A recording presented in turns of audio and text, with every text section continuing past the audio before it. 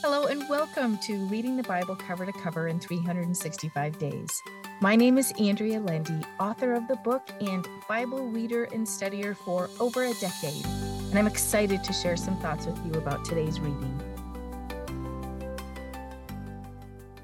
Welcome to day 342 of Reading the Bible Cover to Cover in 365 Days. Let us pray. Oh Lord, thank you for another day in your word. Help us glean the message you have for us today. In Jesus' name, amen. Let's see what Jesus is teaching in John chapter 7. This chapter takes place during the Feast of the Tabernacles when the Jewish people made temporary huts to live in for 7 days. It was done to remind them about the time God led them out of slavery and provided for them for 40 years. Each day of the festival, water was taken from the pool of Siloam nearby and poured over the altar in memory of how God provided for them in every way. On the 8th day, Jesus said to them, "If any man is thirsty, let him come to me and drink. He is the living water that they so desperately needed, and we need today." Jesus' brothers didn't believe he was the Messiah. I can imagine that growing up with him as their brother, they wouldn't think of him as anything but their brother. They ridiculed him like most brothers do, but Jesus' response to them was kind. He said, "My time, opportunity has not come yet, but any time is suitable for you, and your opportunity is ready any time, is always here." He didn't berate them into believing in him, but showed himself as loving and compassionate just as he is. He allowed them time when he told them they would always be welcome to believe in him. His brothers James and Jude wrote 2 books in the Bible, so we know they eventually did come to believe in him as the Messiah. The Pharisees plotted against Jesus in this chapter. He spent much time defending who he was and where he came from, but they didn't believe him.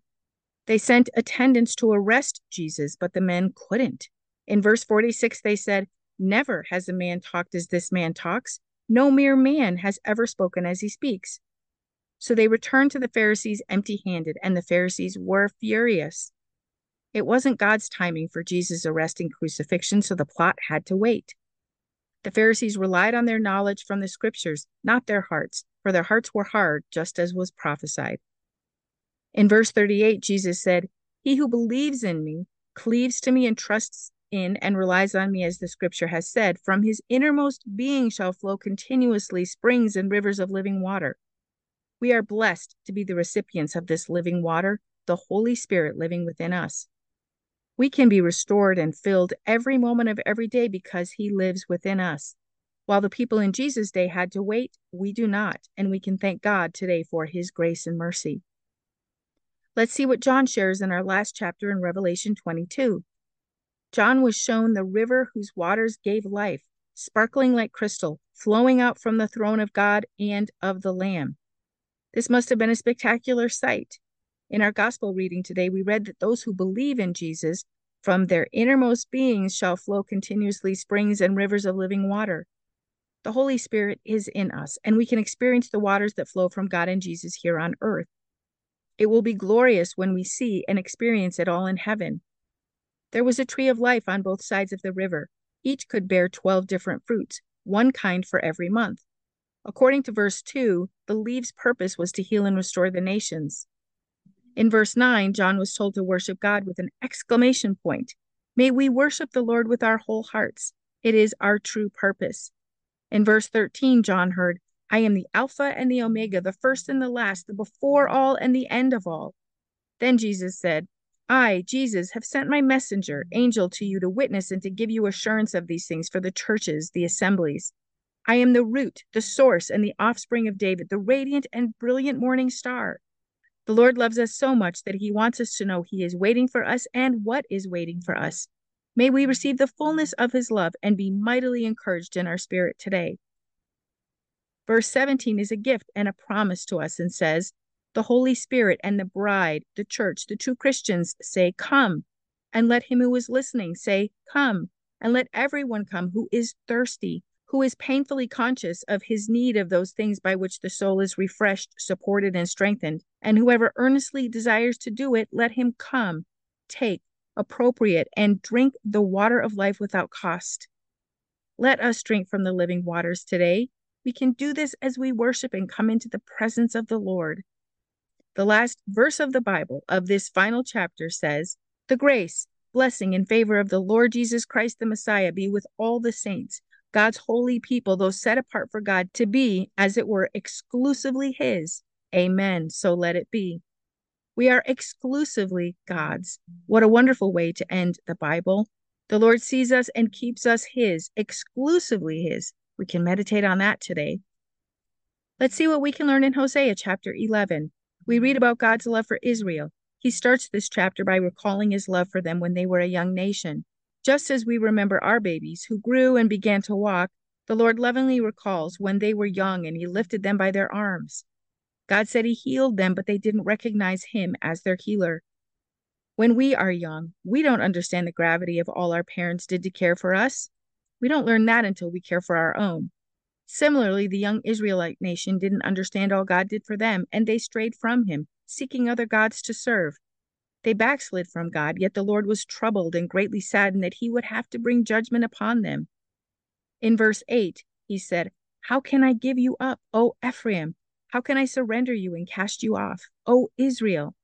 The Lord lamented about having to send them into exile, and He looks forward to bringing them back to Himself. In chapter 12, the Lord tells Ephraim they feed on the wind. They pursue useless things in vain, like alliances with Egypt and Assyria, thinking they can help save them from their enemies. But only God can save them. We can reflect on our current life pursuits and ask the Lord if we seek them in vain or if He ordains them.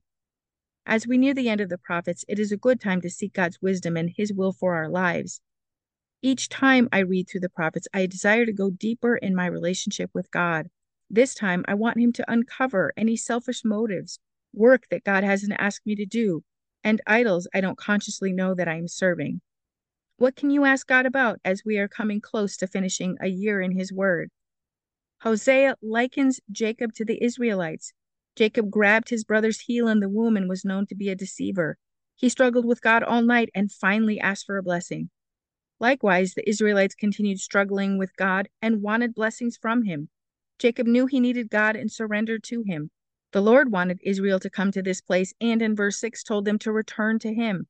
He said, "Hold fast to love and mercy, to righteousness and justice, and wait expectantly for your God continually." May we do the same and diligently seek the Lord. Let's see what Solomon has to share with us today in Proverbs 11. Like yesterday, this chapter reads much like separate words of wisdom in each verse, and the righteous and the wicked are compared with one another. The following blessings are reserved for the righteous. The righteous are delivered out of trouble. The righteous shall be delivered through knowledge and superior discernment. When all is well with the righteous, the people rejoice. He who sows righteousness shall be rewarded. The righteous attain life. The righteous flourish. The fruit of the righteous is a tree of life. May we pursue righteousness because it is the way to life. Let us pray. Oh Lord, thank you for showing us more of your power and your might, as well as your love and mercy in your word. Thank you for being the almighty God that you are. Help us follow you and not the world. Keep our hearts yours, Lord. In Jesus' name, amen.